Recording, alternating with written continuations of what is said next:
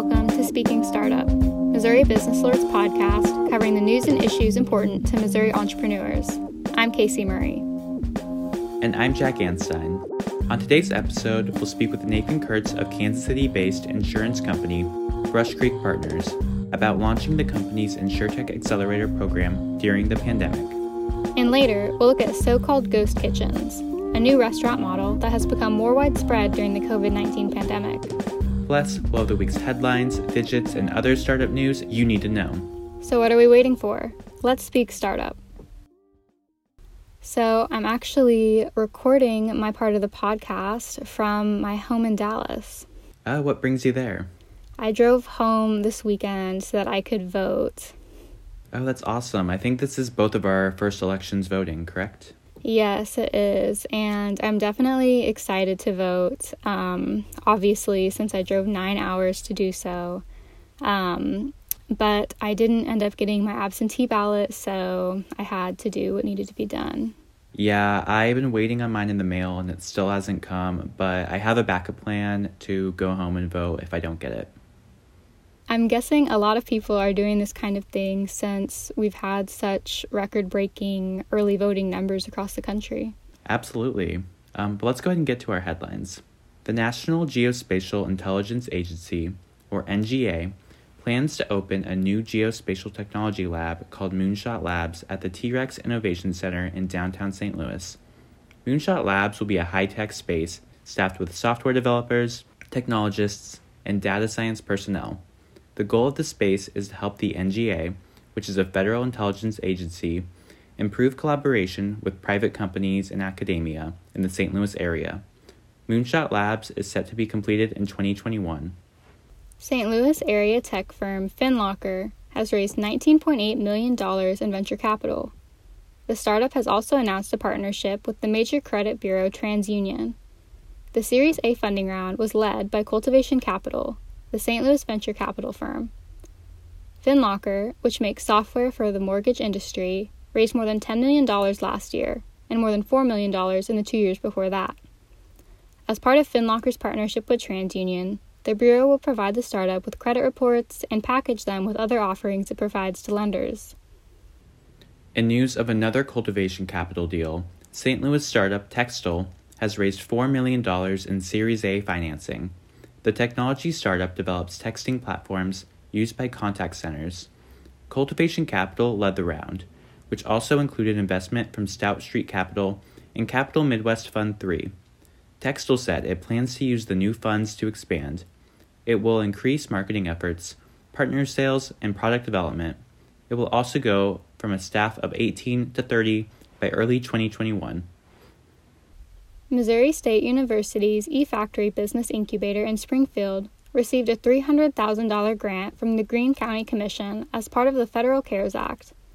County officials said the funding would be used for technology expenses. Earlier this year, the eFactory canceled its annual accelerator program due to the pandemic. It is now set to hold an entrepreneurial pitch contest with a $10,000 prize next month. Columbia's Housing Programs Division has launched the Small Business Recovery Loan Program.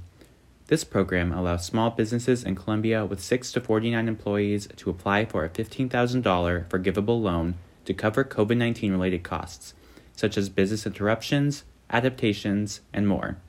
The program will begin accepting applications on October 29th. We'll be back with more Speaking Startup after this message. Looking to grow your business through digital marketing but don't know where to start? Join us virtually on Thursday, October 29th from 7 to 8:30 p.m. for the free Digital Media Jumpstart hosted by the Columbia Entrepreneurship Alliance. You'll hear from experts in affiliate marketing, earned media, content marketing, social media, and more with tips and tricks for every marketing budget. Be sure to register at startmo.biz for this event on October 29th. That's startmo.biz. Hope to see you there. And we're back. This week, I did some reporting on a new startup accelerator. As we know, accelerators work to help entrepreneurs by providing capital, mentorship, connections, and other resources. But this year, many businesses had to adapt and learn to accomplish that in a digital setting. Yeah, I can imagine that many accelerators have looked very different during the pandemic. Absolutely, and some launched this year, and had to navigate pandemic challenges while hosting their first ever cohort. The Brush Creek Partners InsurTech Accelerator in Kansas City did exactly that. I'm sure that was a major curveball. Do you know how the first year went? Yeah, the BCP Accelerator, which focuses on helping technology companies that support the brokerage community, faced some delays and pivots, but ultimately, the first group of startups completed the program. It culminated in a demo day at the beginning of this month. It's interesting to me that Brush Creek Partners, as an insurance company, started an accelerator. Yeah, one of the reasons the company created the accelerator was to help the development of startups whose software or technology it might want to use in the future. Some of the companies in the first cohort included Kansas City area-based Risk Genius, which uses software to analyze insurance policies, and WeatherCheck, a Louisville business that provides information on potential or past weather damage to property. I had a conversation with Nathan Kurtz, the Chief Operating Officer at Brush Creek Partners, about his major takeaways from the accelerator's first class. Nathan Kurtz with Brush Creek Partners, thank you for making some time to speak with me today. Glad to be here, Jack. Thank you. So can you explain to me how the idea for the InsurTech Accelerator first came about? So Brush Creek is part of it's a full service insurance agency, basically business insurance. And we were talking with this group room. It's called TechAssure. It's a group of 30 agencies around the world that focus specifically on advanced manufacturing, life sciences, digital health, fintech. And we said, look, we work on the front edge, the bleeding edge of technology with lots of our clients.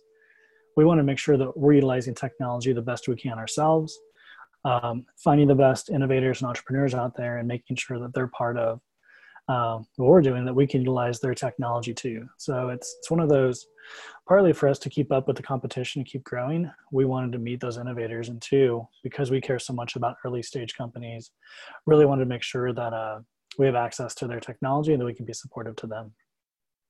And so when selecting these clients to participate, what were the major factors you had in mind? Yeah, we wanted them to have a product that was ready for feedback. It was important to us that they demonstrated that other people wanted their product, their idea, if that makes sense. So it had to be out of idea stage. Two was we were hyper focused, like extremely focused on revenue generation. And so what that meant was, the 30 agencies in TechAssure, almost half agreed to spend time with each of these companies. And so we set up 2 or 3 times a week, having these companies meet with each of those agencies. And the goal there is, hey, give direct product feedback.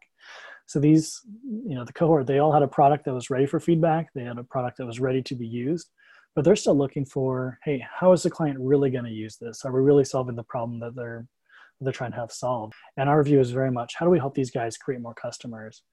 And I'll say this, selfishly, does that mean we can use their product down the road? Well, absolutely. And they'll have staying power, but it also means we got to support these 6 businesses getting their next 10 or 15 or 20 clients, getting valuable feedback and a really safe, warm introduction, not a cold email or cold call, but a warm intro from our network. And the feedback on our team and from most of their TechAssure agencies was extremely positive.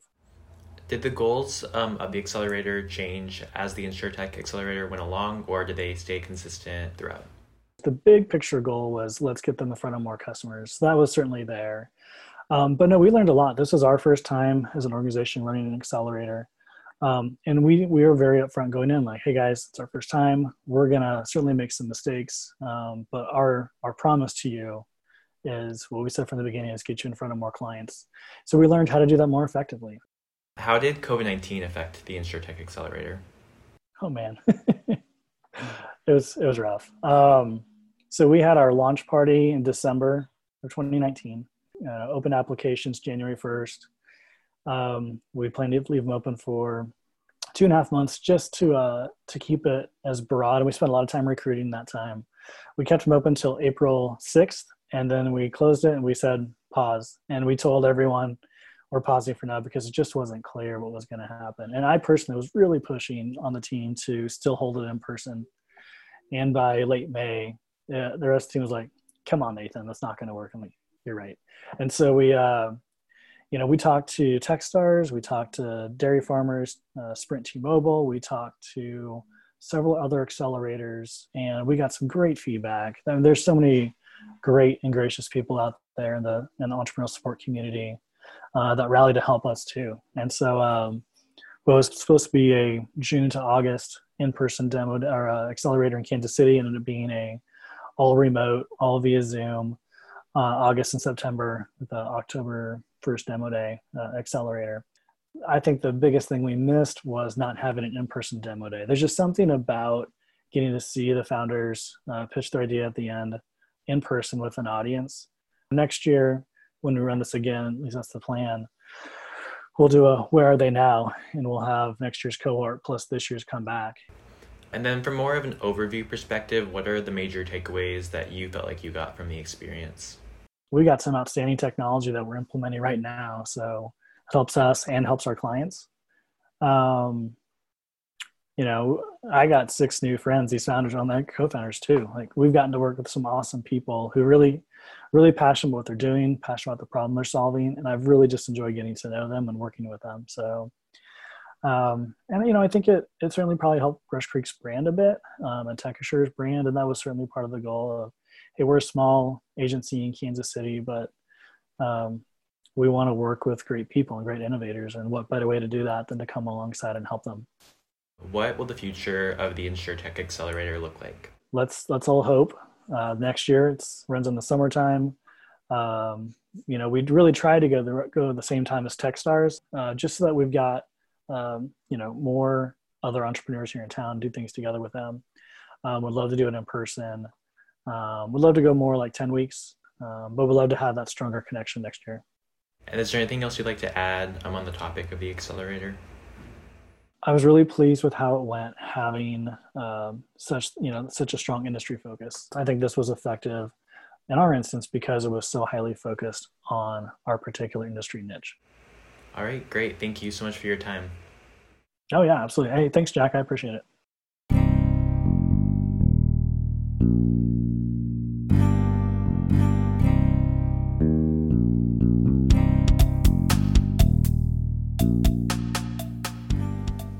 Jack, have you ever heard of a ghost kitchen? Is that some kind of Halloween thing? No, it's a new kind of restaurant business model. Ghost kitchens don't offer dine-in options, and their food is delivered, usually by a third-party service. Oh, okay. Is that becoming popular? It is, especially because of the pandemic. Restaurants have been some of the hardest hit businesses, which make ghost kitchens even more attractive. They offer food just like traditional restaurants, but are less costly to run because there's no front of house staff or decor required. Interesting. Will this trend outlast the pandemic? It might be too soon to say, but I spoke with Adam Pritchett, the executive chef of the High Point Drive-In in St. Louis, to find out more about the ghost kitchen he recently got started. Today we have Adam Pritchett from High Point Drive-In. Adam, could you explain the ghost kitchen concept that High Point is operating? Yeah, so Casey Bones was actually song title for a Grateful Dead song called Casey Jones, and we just took the play off of it from Kansas City, and then obviously the barbecue part, calling it the Bones. How long has it been open? I would say just over a month now. What was the thought process for opening a ghost kitchen? Well, the main thought process is our downtown location has been a little bit slower than the rest of them.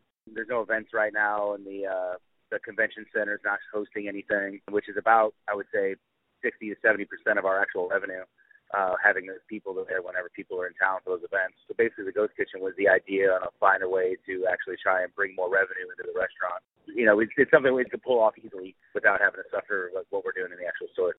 With the pandemic, how much has the regular restaurant suffered?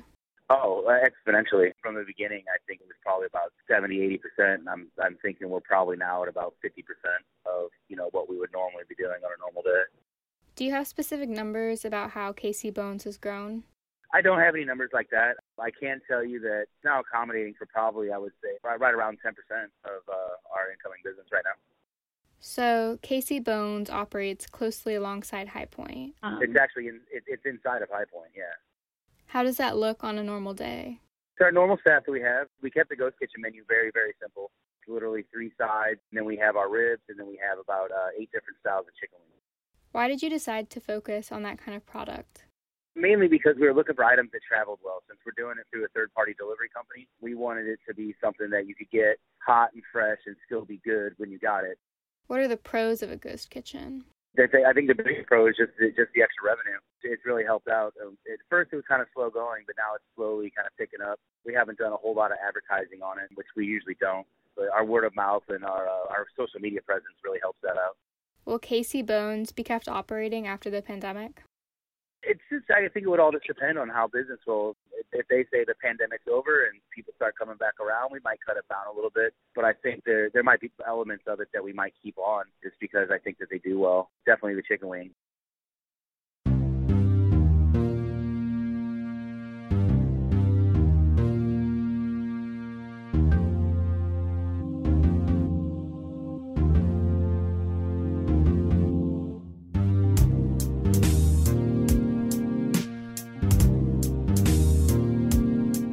Now let's get to the digits of the week, the numbers that matter most in Missouri entrepreneurship.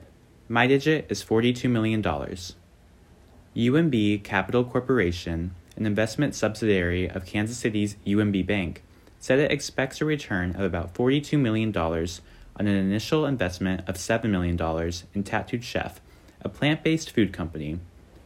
Tattooed Chef's parent company was acquired by a company that recently went public. UMB received $9 million in cash as part of the merger and is set to gain over 600,000 shares if the company reaches certain milestones in the next 3 years. Well, my digit is 50,000. Okay, why's that? Social enterprise KC Can Compost says that it collects 50,000 pounds of organic waste from Kansas City area kitchens and diverts it from landfills for composting each month. The organization works with customers to analyze waste generated, provide a composting bin, and pick up waste weekly in an effort to support the environment. KC Can Compost is launching its Urban Compost Initiative on October 24th to encourage those living in the urban Kansas City area to compost. And that just about concludes this week's episode. We just need our closing thought.